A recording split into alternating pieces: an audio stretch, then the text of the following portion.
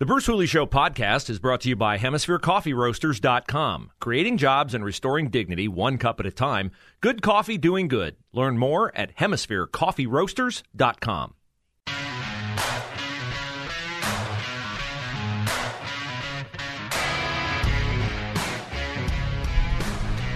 Hour number 2, Bruce Hooley Show on The Answer, 98.9 Columbus, 94.5 Dayton. The verdict is in the Michael Sussman trial. The former Democratic operative, he's probably still a Democratic operative, former Hillary Clinton lawyer, has been found not guilty. Not guilty. Not a surprise, but why I say not a surprise, not because I don't think he's guilty. I think he absolutely positively lied to the FBI and did so to give cover to the Hillary Clinton campaign, floating a story to the New York Times and other news sources that Donald Trump was a Russian operative prior to the 2016 election. See, they were aiming for an October surprise and just feeding a whisper story to the New York Times and others. Hey, Trump has ties to Alpha Bank. Alpha Bank has ties to Russia. Ergo, Trump has ties to Russia. Can't afford to vote Donald Trump president. That was the whole campaign strategy. It's a dirty part of politics, but it's the Clintons. So, that's the white glove treatment, according to the Clintons. If you're not going to end up dead, what are you complaining about, right, Vince Foster? So, Michael Sussman goes into the FBI to talk to James Baker, and they meet for 30 minutes, and Sussman's like, I am very concerned that I think Donald Trump may have ties to Alpha Bank, which is, of course, a Russian operative. Now, I don't know about you, but, that seems like a pretty important topic to me. And they didn't take any notes. James Baker didn't take any notes. Like, I don't know, if somebody's coming to me with details about a guy running for president the following month, having ties to a Russian bank, I'm not relying on my photographic memory. Are you like me? When the waiter doesn't take your order down in writing, you go, well, I ordered the steak, but I'm getting the chicken parm, because people's memories fail them. Old James Baker must have a photographic memory. He didn't take any notes. Odd. Michael Sussman contended, and the jury bought it, that he was not working for the Clinton campaign. Pish posh. No, I'm coming in as a private concerned citizen. Funny, he billed the Clinton campaign 3 hours for his meeting with James Baker. Took a half hour, by the way. not going to be much of a Washington lawyer if you actually bill what you put down. So, Sussman walks away. And the double standard continues. Hillary walked away scot-free from the email server fiasco, from smashing her phone when the feds wanted to get a look at it. Bleach bit. Remember that? Her stock went soaring. Hillary used it. It must be good for hiding incriminating information. So the thought in advance, why do I say I'm not surprised? A, like the Clintons have a way. Funny. Why would anybody be scared about crossing the Clintons? Fill in the blanks for yourself. But the judge was seen as very friendly towards Sussman, and a couple of the jurors were also seen as very friendly towards Sussman. So, Sussman walks free. Now, what will this do to the Durham investigation? Will John Durham's investigation go away? Will John Durham's investigation continue? Don't know. But, this will be a day where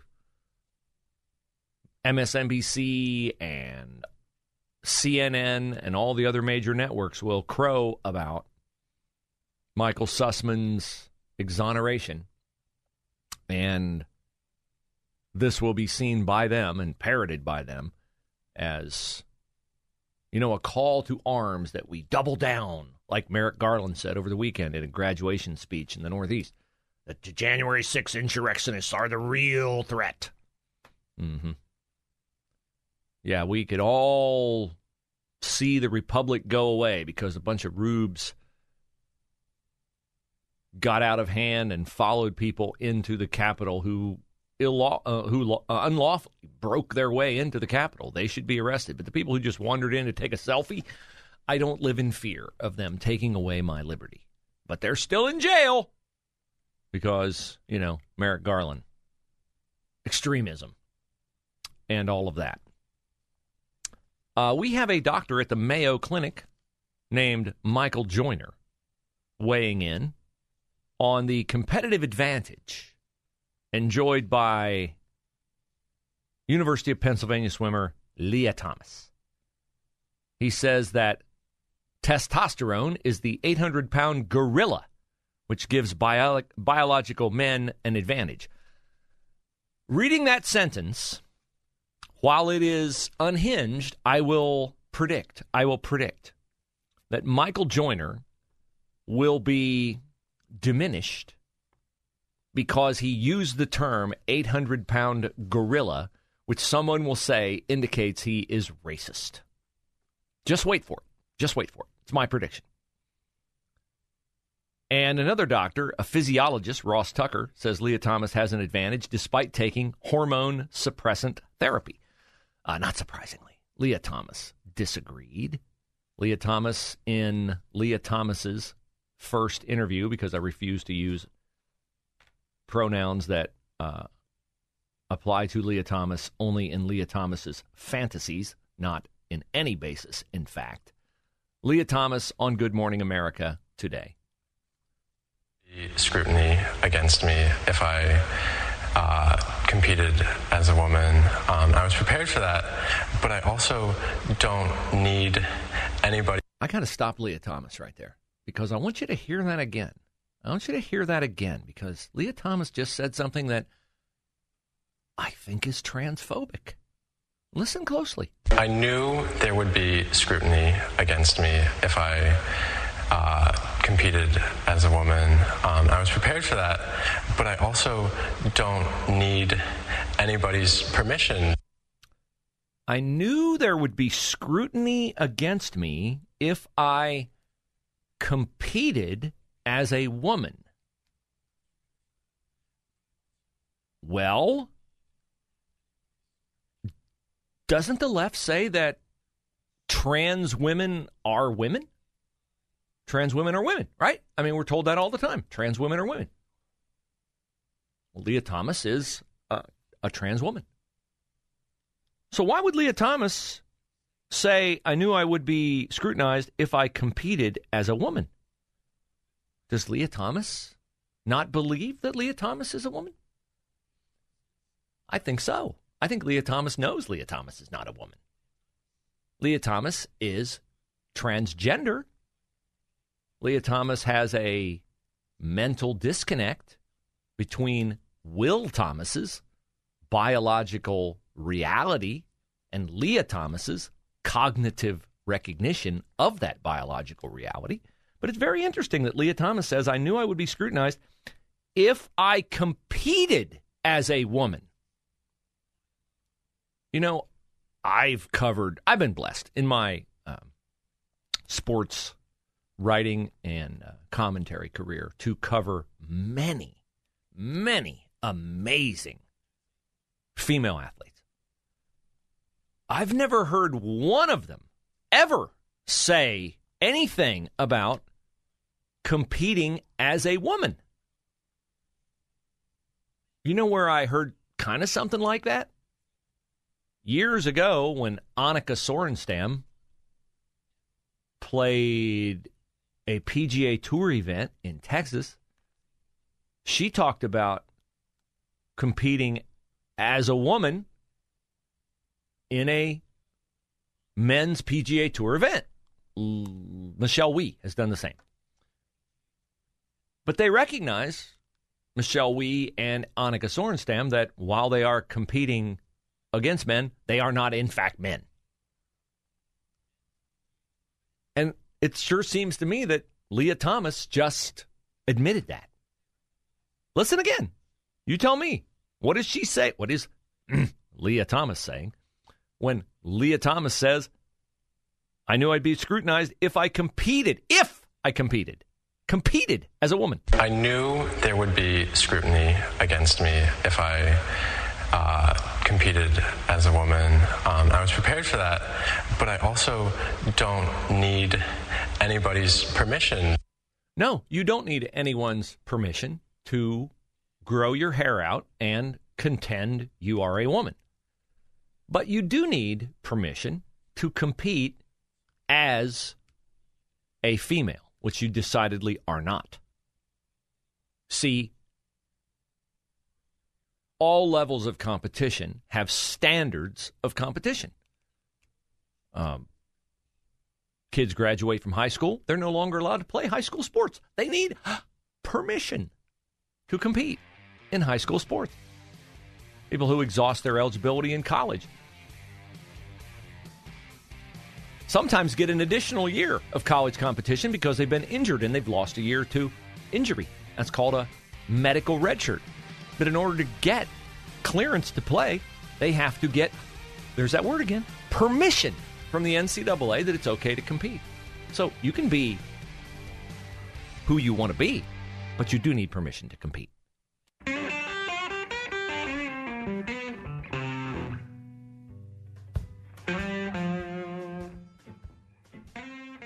I would appreciate tomorrow your prayers.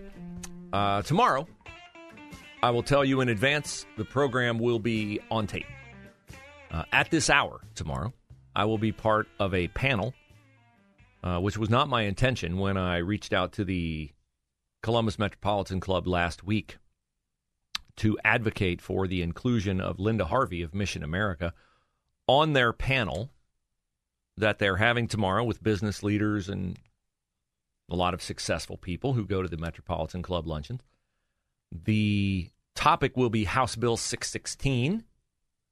That is not how House Bill 616 is referred to on this particular program that we will be discussing tomorrow. But House Bill 616 has been mislabeled by its opponents, who have been given free rein to demonize House Bill 616 in the Columbus Dispatch. So I'll be appearing tomorrow as someone who supports the general framework of House Bill 616. I am sure that I will be outnumbered on this panel because the only other person on this panel who I think shares my opinion of support for House Bill 616 is Troy McIntosh of the Center for Christian Virtue. The other viewpoints tomorrow will be expressed by Scott DeMauro of the Teachers Union, by someone with Equality Ohio, which is advocating for protected class status for the LGBTQIA plus movement, and by Denzel Porteous. Mr. Porteous is the head of Stonewall Columbus, which is a gay organization, a gay rights organization. I want to make sure I'm not trying. He's on the other side of this particular issue. I'm sure I've seen him quoted in the Dispatch. And the moderator, which is humorous, is Anna Staver of the Columbus Dispatch, who, if you go to the Dispatch website and you Google her and her reporting on House Bill 616, you will find out she is decidedly not moderate on this issue. So tomorrow, because the luncheon is at noon, I will not be here in my chair live. But I felt like it was important to participate in the panel because I felt like Troy McIntosh was going to be outnumbered, and I know how these panels work. You try to give everyone equal time. It goes without saying that if 3, and I would argue with Anna Staver, 4 people are against the bill, and Troy McIntosh is the only person in the room who is for the bill, he's going to get outnumbered just in terms of time allotted 4-1 or 3-1. So I felt like it was important to go for that reason. I appreciate the invitation from the Metropolitan Club. I think they have I choose to believe they have a genuinely noble desire to have a forthright discussion on the bill. And so I accepted the invitation with the approval of Linda Harvey of Mission America, who was dumped from the panel after she was extended and accepted an invitation from the Columbus Metropolitan Club. She was dumped from the panel without justification, in my opinion, but the Metropolitan Club, it's their event. They can invite who they want. I'm appreciative that they've invited me, but I would have preferred they invited Linda, because it appears the sole reason for Linda being taken off the panel is that she's labeled a hate group by the Southern Poverty Law Center. I would assume that if the Southern Poverty Law Center watches this event tomorrow on YouTube or sends somebody in person, it's quite possible I'll be on their list after it too, because it is pretty true that anyone who advocates for traditional marriage and a biblical view of morality and authentic American history in schools, and that America was not founded to be a racist country, and that children should not be taught that they are inherently oppressed or oppressors, that you are therefore, in the view of the Southern Poverty Law Center, a hate group. So, if that happens, okay, fine. The one thing that I have arrived at in my life after spending several decades in media and interacting with people who read my content, hear my content, is that I would never contend that when people say bad things about me, it doesn't bother me, because I think everybody likes to hear people say nice things about them. But while it may bother me, it certainly doesn't stop me. And it is certainly not the Southern Poverty Law Center or any other organization is never, ever going to stop me from advocating for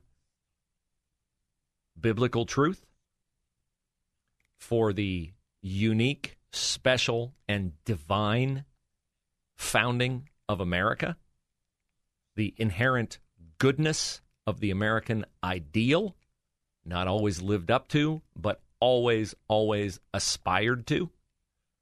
So, I would just very much appreciate your prayers tomorrow, and prayers for Troy McIntosh, and prayers for the event, that it is an event where those who come will have open hearts, open minds, be willing to listen, be able to discern truth from error, have courage. Because my reason for attending this is, of course, to advocate for the concept of a law that I believe is necessary in Ohio to establish guardrails for our students. I think guardrails are important in our society. I think limitations in our society are not inherently bad, but sometimes have utility. And I also believe that it's impossible for me and Troy McIntosh to speak to everybody in the city of Columbus.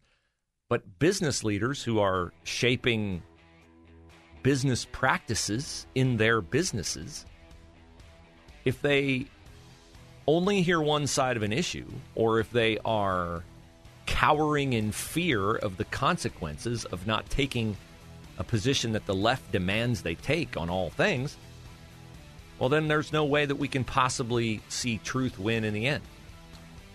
So I would very much appreciate your prayers tomorrow at this time.